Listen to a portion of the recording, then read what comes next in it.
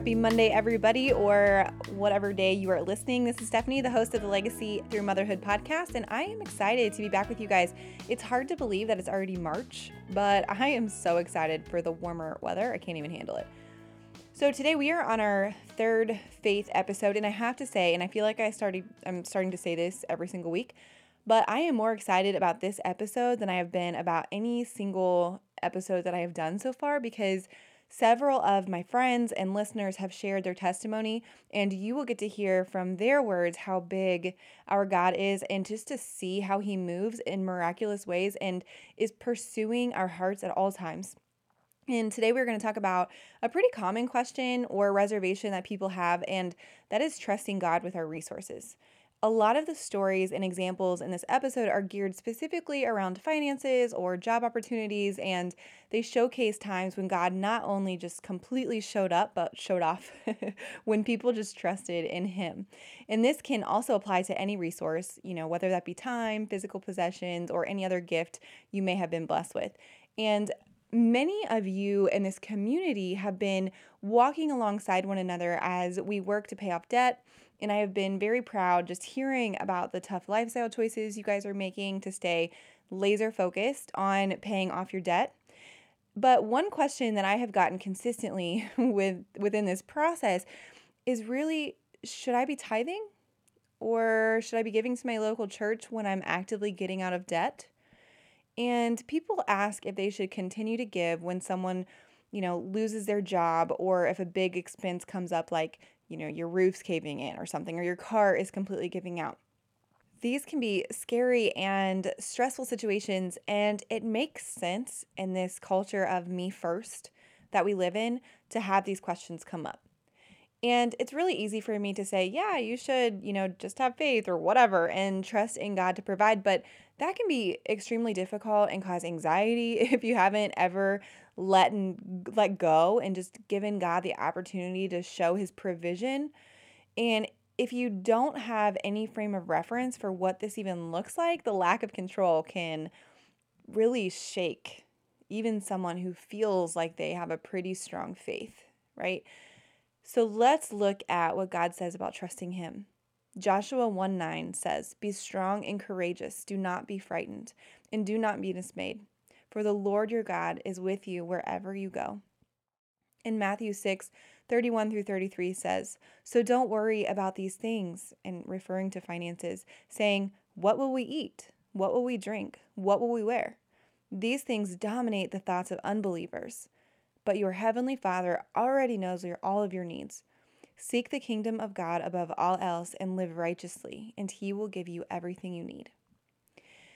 We hear stories, I think, of people who chose to stay faithful in giving through hard or pressing times, and they will typically say, I don't know, God just always found a way to provide for us. Okay, that sounds cool, but what does that mean exactly? And what does that look like? I don't know about you, but facing, mounting expenses and not having certainty around finances, that statement doesn't necessarily give me peace or rest or confidence that things are just going to work themselves out somehow. But I'm going to walk you through some real life examples that have been pouring in when I ask this question of people in our community this week. And you will get to hear in their own words how they were bold in their faith, even in the unknown, and exactly how God provided in a real and tangible way. And that's what I wanted to know. I'm like, tell me your stories. Don't tell me, God just provided. Tell me how. Who did He use? What did He give you? How did He come through for you? So I asked for the specifics and I got them. So I'm very excited for you guys to hear. And first, I want to share our cousin Allie's story of when her and her husband trusted in God in the midst of losing a job. So about 6 months after we had made our first big home purchase, my husband's company had merged with another large pharmaceutical company and let about 300 associates go, and my husband unfortunately was one of them. He was the primary breadwinner, so when he came home, I was obviously distraught and upset and thinking immediately, how are we going to make ends meet? And he, for some reason, was very calm. We had been through a layoff before, but I feel like we were in a totally different headspace than we were, years ago, mature-wise, faith-wise, everything. So, of course, we cried and we prayed and, we're just thinking, how are we going to get through this? Well, we sat down together and looked at our bills and our budget and figured, where can we cut to make things easier until he can find another job. So we cut our cable, which actually we haven't had cable since, and it's amazing. We don't miss it one bit. We did like the grocery shop budgeting where we went with cash and stuck to a list and things like that. We didn't have a ton of debt. Luckily, his car was paid off and things, but any little bit that could help, during this hard time, we were willing to do. Then we got to tithing on our list, and we both just absolutely no, we were not going to cut our tithe no matter how hard things were financially. We were going to continue to faithfully give to the church every month like we have been, and actually we ended up increasing it during the Unfinished initiative that our church was going through, which was even more scary. We were like, we can barely make ends meet. How are we going to double this? But we did. And I can't believe that. I mean, I can. God always provides. But when we're in this fear of the unknown, of what's going to happen and where is the money going to come from and how are we going to pay our bills? And then when you get out of that and you look back and you're like, man, like God had us the whole time. And it's just crazy to think of, we thought, oh, I really want him to get this job. He went on multiple interviews for it. And we thought for sure he had it in the bag. And then it was like crickets. We didn't hear anything. And we're like, what is going on? Like, why is nothing happening? And we just continued to have faith and know that God was going to take care of us. And sure enough, he opened a door to the most amazing company that he's at now. And now we can look back and see like, okay, this is why this job didn't work out. This is why this happened. And it's just amazing to be able to look back and see how God can pull you through some of the hardest times. I just love this story because I was telling her after I heard it, I'm like, I feel like God was just like, wait for it.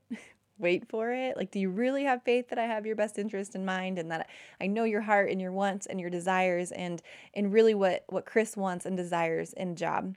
And then ultimately he just like serves it up to them on a platter, right? That's so awesome to me. So I am actually going to lay a little bit of a groundwork really quickly on tithing. So in the Old Testament before Jesus, the law was that people would tithe, which just means give 10% of their income to their local church. This was kind of the first thing that they paid, just symbolizing that their trust and everything they had was a blessing from God.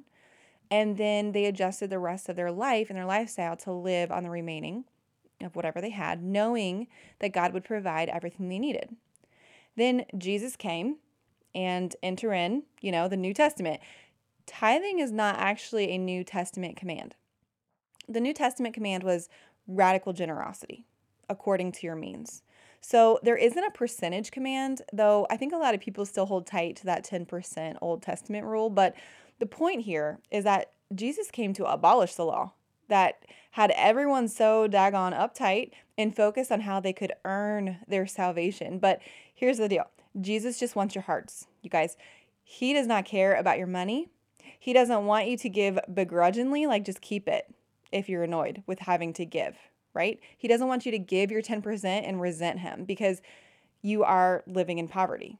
And he also doesn't want you to have an insane amount of excess because of all of his blessings and then be like, well, I gave you 10%. So, even though I could have comfortably given 12 or 15% or 25%, I'm going to put, bookends around my 10% tithe because that's what was asked of me to do.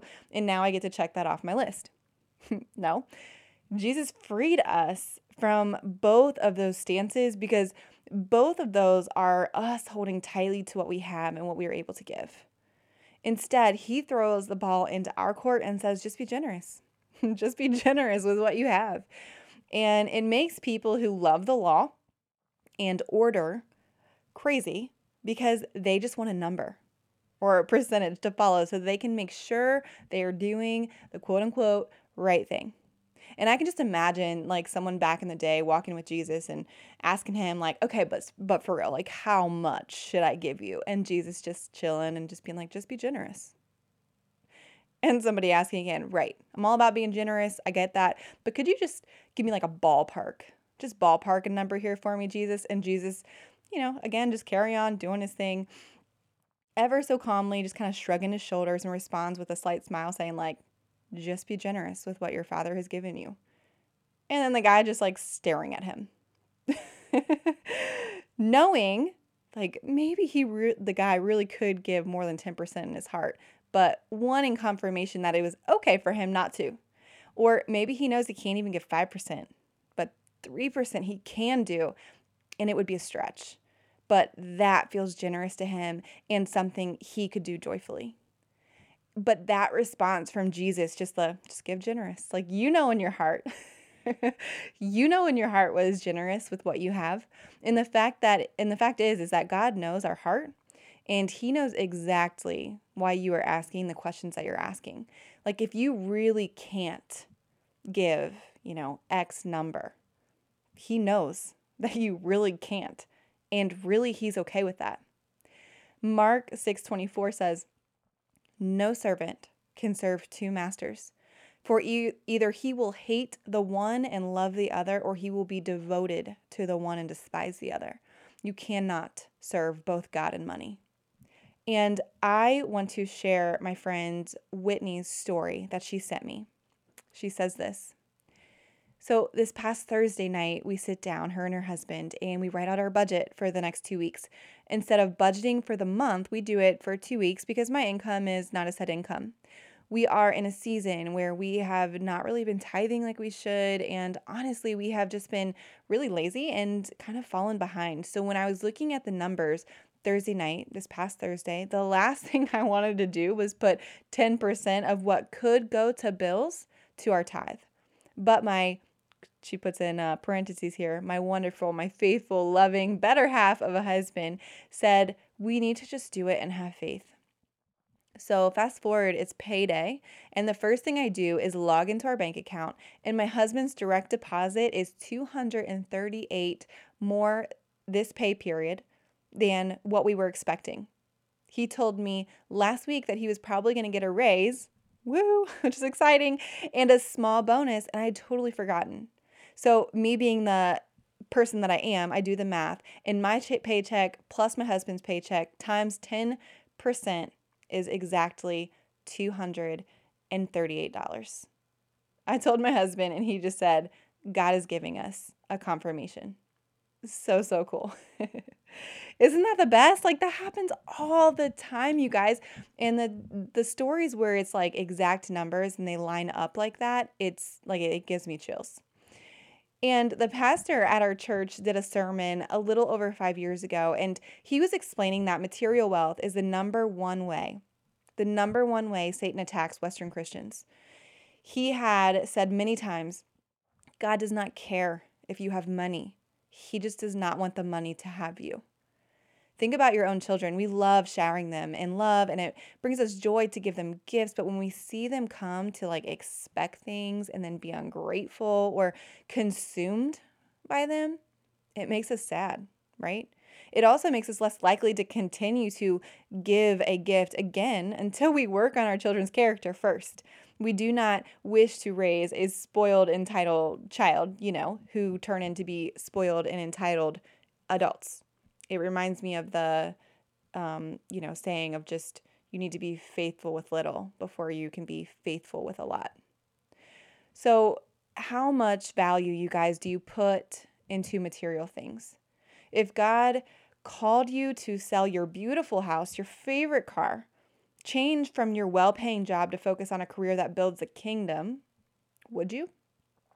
Even if you would it be easy? Would you have peace about it? How strong of a hold do you have on God's things He has given you to enjoy?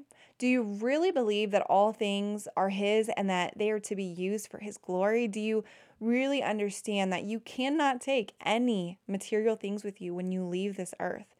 Obviously, we know this logistically, but do we really live like we know this? Dave Ramsey says, quit trying to buy things y'all cannot afford with money you do not have to impress people you do not like. Sean, our pastor, said in this sermon that day, the past generation worked hard for years so they could upgrade their life later. Our generation upgrades their life in a matter of seconds with one swipe of a credit card and pays for it for decades. We think that it's awesome that we can live off of 120% of our income when we add in credit cards, except that we are drowning in so much daggone debt that we cannot use God's resources to help anyone. We keep saying yes to the newer, nicer, bigger things, and we leave no room to help anyone but ourselves.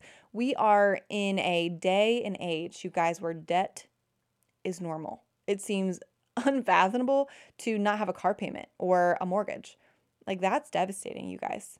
It is brainwashing at its finest. And we all have turned into slaves who don't really even own what we work for. We don't own what we actually even have. We have to break this chain, you guys, and change our legacy. It took Dave Ramsey going bankrupt to start over. I mean, how easy is Satan's job when we allow this much control over our lives to be held in our financial situation alone? You guys, finances touch every single part of our life. And then there's the other end of this spectrum that Satan hits us with, okay, well, God has barely given you enough to make ends meet. Why would you give some of those resources to fund the mission of the church? You guys, be honest. How much do things really have a hold of your heart? How are you honoring God with the things He has blessed you with? And I will link to this sermon series that I've referred to in the show notes. It's called Balanced: How to Gain and Maintain Financial Stability. And it was one of the best financial sermon series that I think I've ever heard, because it really talked about our Western culture mindset and gave us really tangible ways to kind of battle that. And remember that God, He's okay with you having things. He just does not want those things to have you.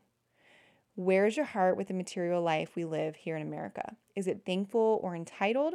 Is it humble? Is it expectant?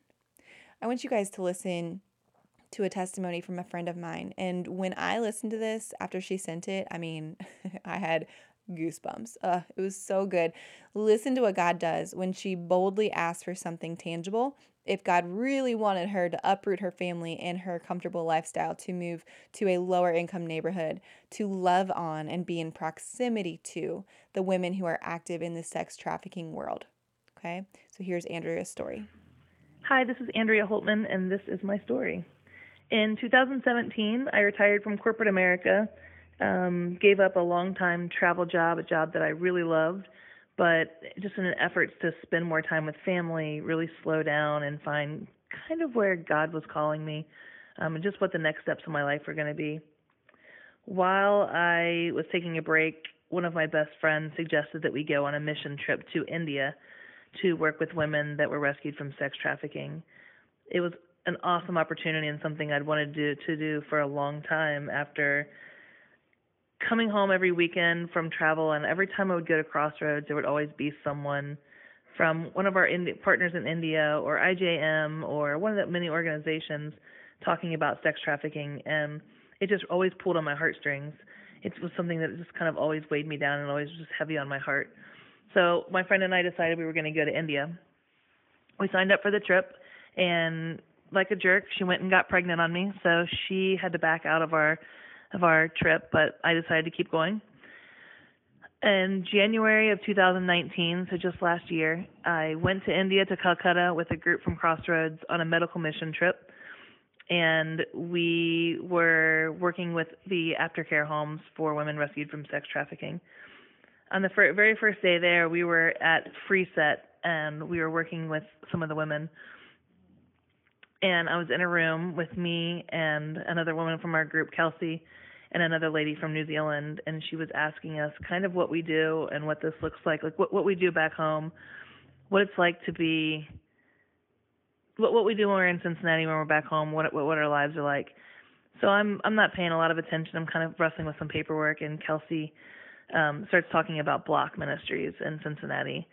And I've never heard of this before, right? And I hear in this room, it's just the three of us women, we're in this really small room, and I hear, like as if someone's sitting right next to me, I hear a man say, "Hey, listen to her, you're going to be doing that." I thought, I must be severely jet lagged. What is wrong with me? I'm hearing voices. This is crazy. But I put down my paper and I start listening, and I'm thinking, wow, I've never heard of this. This is Block Ministries in Cincinnati. I've never even heard of them. I live in Cincinnati, like outskirts. Never heard of anything like this. That's crazy. Fast forward a couple days later, we're in the lobby of the hotel, and Kelsey comes up to me, and we're talking a little bit, and she tells me, when we come back from this trip, I'm gonna hire you on at Block Ministries. Like, it's gonna happen. And I was kind of like, we were both like, okay, that's funny. Oh, sure. Well, we'll see what happens. Worst case scenario, I'll come back and volunteer. Sounds great. Fast forward to the end of our trip, we, of course, kept talking about it the whole time we were there. Something I was really interested in was getting plugged into Block when I got back, and then we just felt a really strong connection and thought this would be a great opportunity. So when I got back, she gave me a couple weeks to settle down and settle in, and contacted me and said, "Hey, okay, you ready to start volunteering? Come in to Block, So I came the first day, and I volunteered down at Weightless Anchor, which is one of the ministries within Block Ministries. And I remember thinking, like, this is cool. Okay, this is pretty great. The next time I volunteered, she said, hey, so our director of Weightless Anchor just has decided to leave and go pursue her certification for social work or counseling, whatever she was doing. Is this something would you be interested in coming on full-time as staff member of Block Ministries? And I thought, what the heck? I have zero experience in this. I've never worked for a ministry. I come from, I have a business background, a corporate America lifestyle. That's what I'm used to. I live in Liberty Township, Ohio. Price Hill is just a place that you hear about on the news. I don't know about any of these things. I don't know how I'm going to do it. Let me pray about it. Let me talk to my husband. We'll see what happens. So Adam, my husband, and I, we go have dinner with her and her husband, and that we talk more about what this looks like and kind of what the position entails and what our life would look like if we took this position at Block Ministries, because one of the biggest, coolest things about Block is that we believe in living where you serve. So if you're a full-time staff member for Block Ministries, you live in Price Hill, which is not Liberty Township. So I decided I'm going to pray about it. Adam and I are going to talk about it. We're going to pray about it. It sounds like a great opportunity. It sounds like something God's really calling me to, but I'm still human and still full of doubts, and I love my life and our house and where we lived and all the things. So I decide I'm going to be that really smart aleck person that sits down with God and says, hey, God, if you want me to take this position, then I need you to give me a block of wood. I literally prayed that. I literally prayed, if this is something you want me to pursue, you're big and powerful and you can do all things, then I want you to give me a block of wood. You have the power to do that. Thinking this is, I'm just being silly at this point, but I'm just going to go ahead and reach out and ask for it. That was on a Tuesday.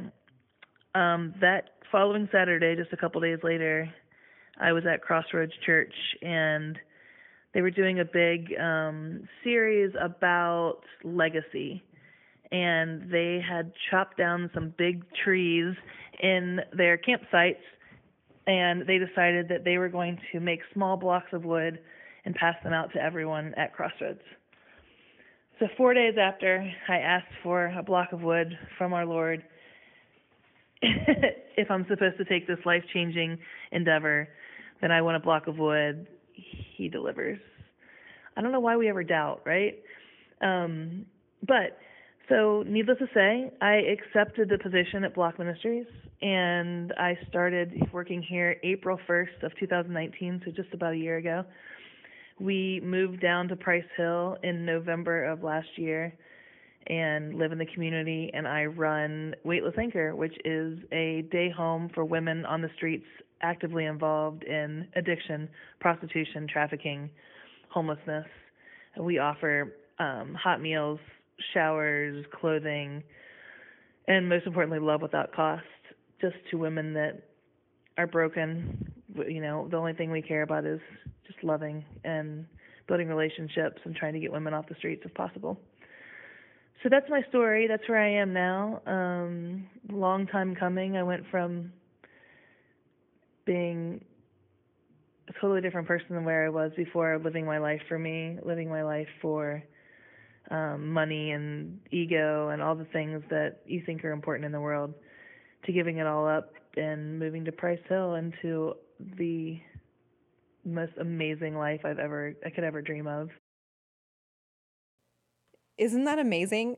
A piece of daggone wood. I mean, how random. How random is that, right? And there it is. 4 days later, whatever she said, right? God like hands it to her physically. Here you go. You asked for a piece of wood. Here it is. Let's go, right? So that is such an awesome and inspirational story.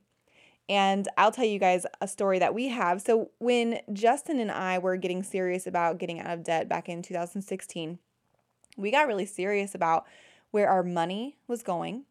We were both adamant and convicted about just continuing to tithe or whatever, give during this process. And even though our snowball could move faster with that extra going towards debt, not only did we continue to tithe, but I stopped personally the automatic withdrawal I had set up for tithing, and I started making bi-weekly payments by hand. Sometimes when things are just automatically withdrawn, you kind of lose the benefit of the spiritual growth that comes through trusting God. And at this time, I will remind you guys that Justin and I were both working, and so our tithe was just slightly less than our mortgage. We both had a pretty decent income, so it wasn't a small amount. But I would still sit down every other week when we got paid, and the first thing I would do was write out a check by hand, lick the envelope, put a stamp on there. And I mean, you guys, I would write this out before I ever wrote a check for our mortgage. It was first, and it was the most important, and it was what was generous for us. And I remember always thinking, God, you asked us not to be in debt. You asked us not to live above our means. You warned us that the borrower is a slave to the lender. You gave us this wisdom and we chose to ignore it. So we have been mismanaging your money, and that stops now. But as we climb out of this hole we put our own daggone selves in, I'm going to trust that you will take our first fruits and use it for good, even if we haven't been great stewards up until now. So fast forward to December of 2018, just 2.5 years later. It's amazing what a difference of getting our finances in order had on our life.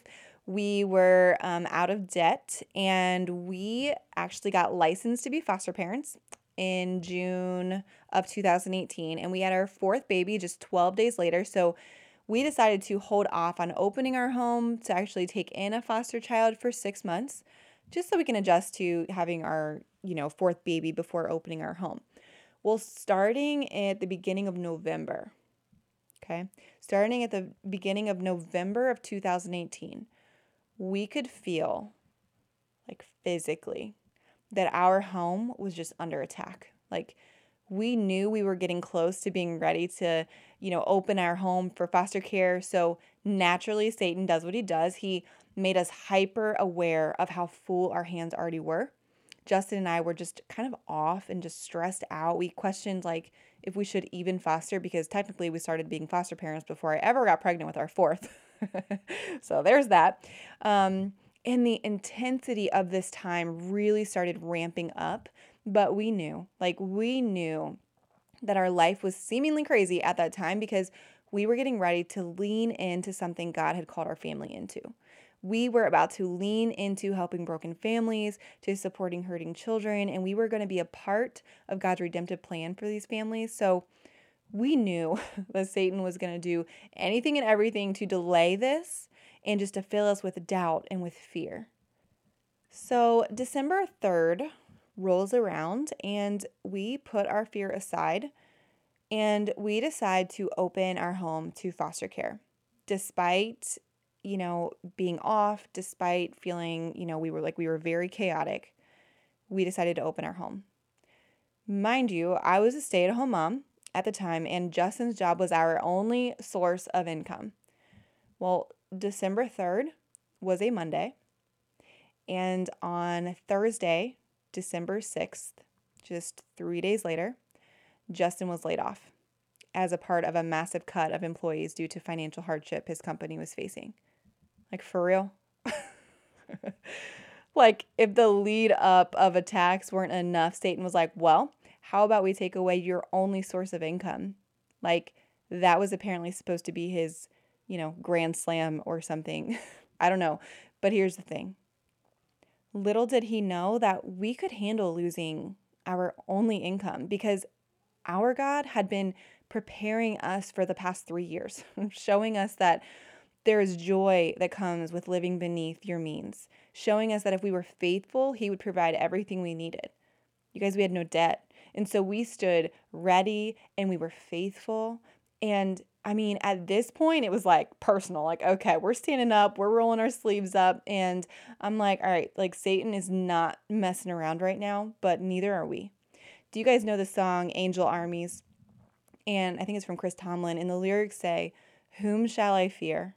The God of angel armies is always by my side." Like, looking back at that day Justin got laid off, I picture Satan fully ready to jack up our life and to turn us away from foster care and to overwhelm us.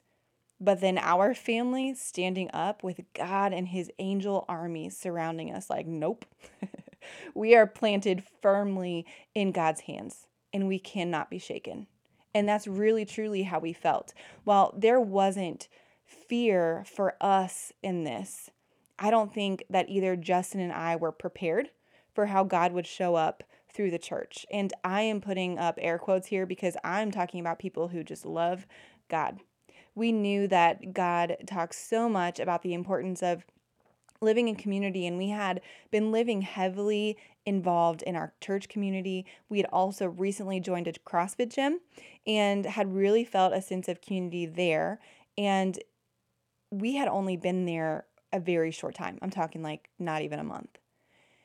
It wasn't until this job loss, though, that we truly got to see how God works through the community that he had around us. We got to see people in our faith community, in our gym community, be in the hands of feet of Christ and stepping in for us with prayer, with meals. We would have like $200 grocery gift cards dropped off at our door. People were babysitting for us for free so we could still have a date night and invest in our marriage.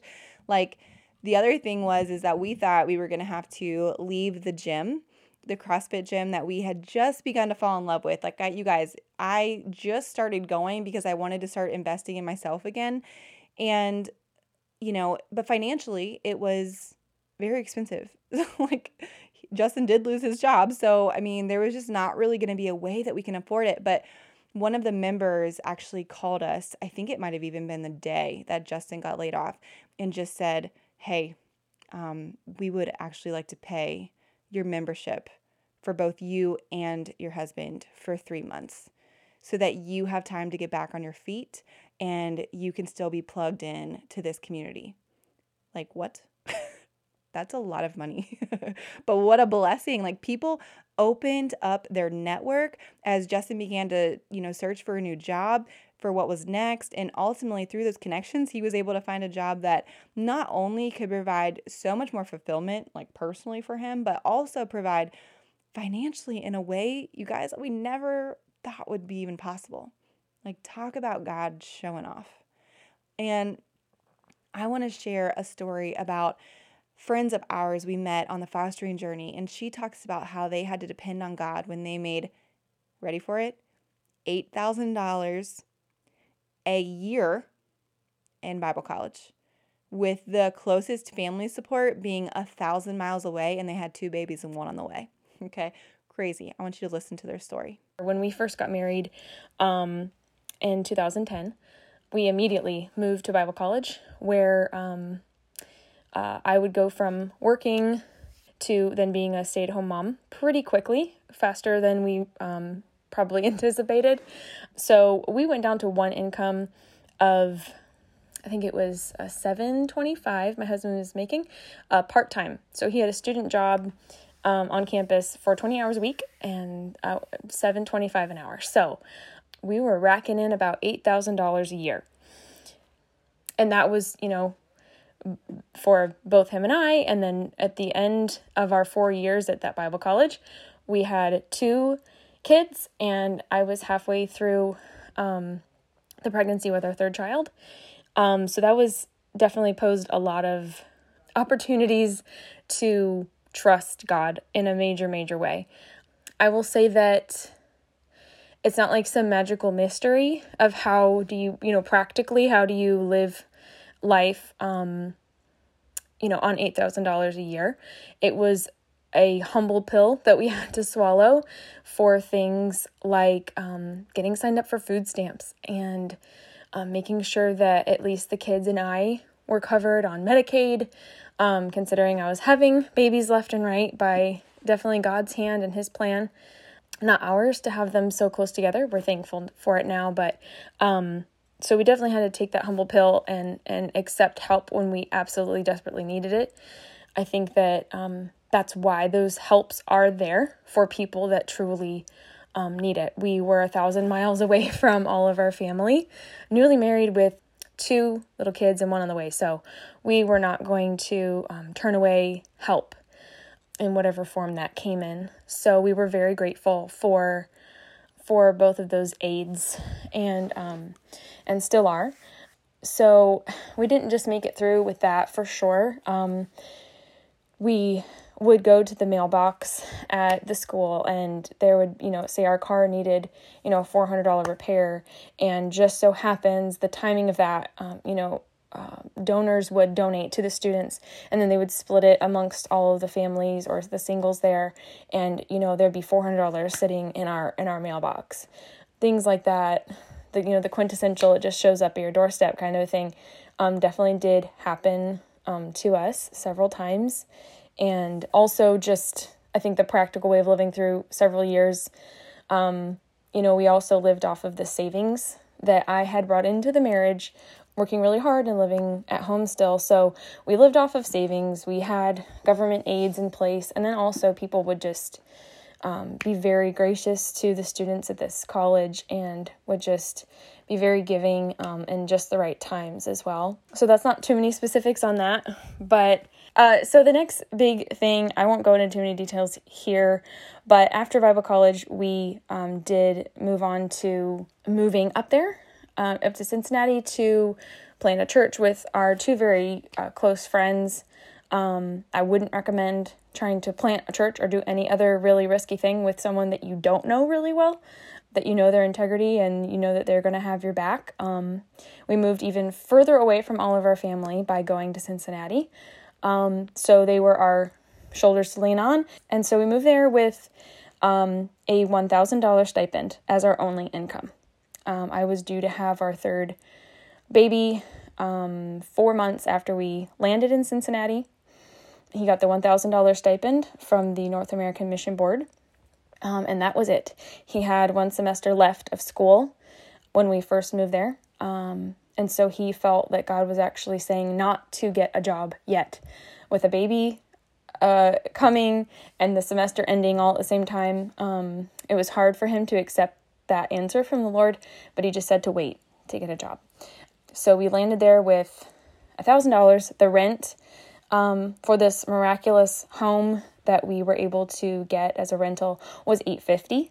So that alone, that and utilities, it just didn't add up at all. We came with a little bit of savings from a tax return, but that was it. We kind of lived off of that. But those first few months especially were very, very hard. We had the month Ashton, our youngest child, was born, we had $55 in our bank account. And I will never forget that. It was very much like, God, we are here. We are doing the hard thing for you. And when are you going to come through? Because this is really scary. We didn't tell any of our family, and we only told our very close friends that we moved there to plant the church with, and they were so gracious and giving, and they asked us, how sure are you on your bills? And they were a practical way that God used to provide for us. One of the many times he provided. They would just write a check to the penny that we needed to cover our bills. They did that several months. And this is not just like $50, it was several $100s. And they didn't have a lot to give from either, but they gave very sacrificially to ensure our lights staying on and food staying on our table and all of these things. So it doesn't add up, but we did make it from July to the following January of 2015, when my husband did eventually get a job and had, income. But those first few months were so tough. And my youngest child, the one that I had in Cincinnati, right when we moved there, his middle name is Isaac. And I love telling the story because it's so special to me. When we were preparing to go to Cincinnati and take that trust walk that much further, knowing that we were going there without enough money, the world would look at that and say that is irresponsible. That's very stupid. I would look at myself and say this is irresponsible. This is very stupid. But the things that God calls us to sometimes defies all logic, all reasoning, all budgets. Like we even made enough money to have a budget. And so his middle name is Isaac because God sent Abraham into the wilderness with two things that he needed. They had wood and they had the fire, but they needed the sacrifice. And we had housing and we had the needed approval from the mission board to move to Cincinnati. And the third thing that was missing was money and enough to live on. And so we trusted God and he provided. There was many other things that they provided, but I think one big thing as well in Cincinnati that I clearly remember is our van, our main mode of transportation that would take all 5 of us around. The transmission had fully gone out. And it did take a while to fix it, but it was $2,500 that we did not have. And that money was raised by many local churches in Ohio and then just all around the country. The word got spread out that there was this church planter and they needed their van fixed. And through many gracious people giving, I don't even know the names and faces of these people that gave to us, and they didn't know us either. But God chose to use his church to provide for a very big need. We were, I think, a little over a month without our van. So we did not go anywhere for that 6 weeks. That was beyond 1 or 2 of us leaving the house or neighborhood, but that was okay. God provided nonetheless, and even now, it's always going to be a walk of trust with God. It's there's always some big hurdle. Right now, we're dealing with it in our church, and we're dealing with it in our life. We're really trepidatious to step into the calling of international adoption because that just seems so monumental, just something that we could never on our own, and we definitely can't on our own overcome. And I think that's the thing, right? Like he's always going to call us to a place that is even further out, even bigger, even more difficult to climb over, to keep growing our faith and to keep growing our trust. And while these times of financial hardship are so hard, I think that if we really lean into and trust God in it, there's a lot to be learned. Like the best things, the best stuff to be learned and grasped is in those times of trial. Incredible, right? Like God's church is alive and it is paying attention to the needs that people have. And I hope that these stories have been encouraging to you and have challenged you to act boldly and give generously. When you just truly change the mindset from how can this money I've earned serve me to how can this blessing I've received serve others, the peace and abundance you will find will change your life. Isaiah 41:10-13 says, "Don't panic. I am with you. There is no need to fear, for I am your God. I will give you strength. I will help you. I, your God, have a firm grip on you, and I am not letting go." So remember, as you attack your goals or face challenges in your life and finances, remember that you are fully resourced to do the work that God is calling you to do. And no matter what you are up against, you are already enough.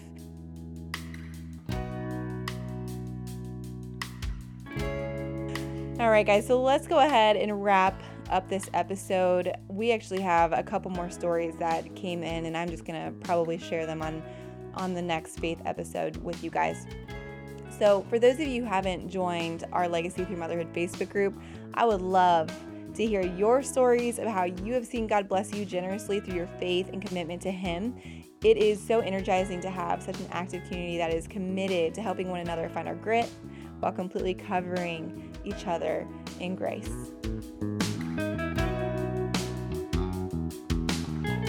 Join me next week as we circle back to our health topic, and I am very excited to start this next conversation with you guys. I hope you all have a wonderful week.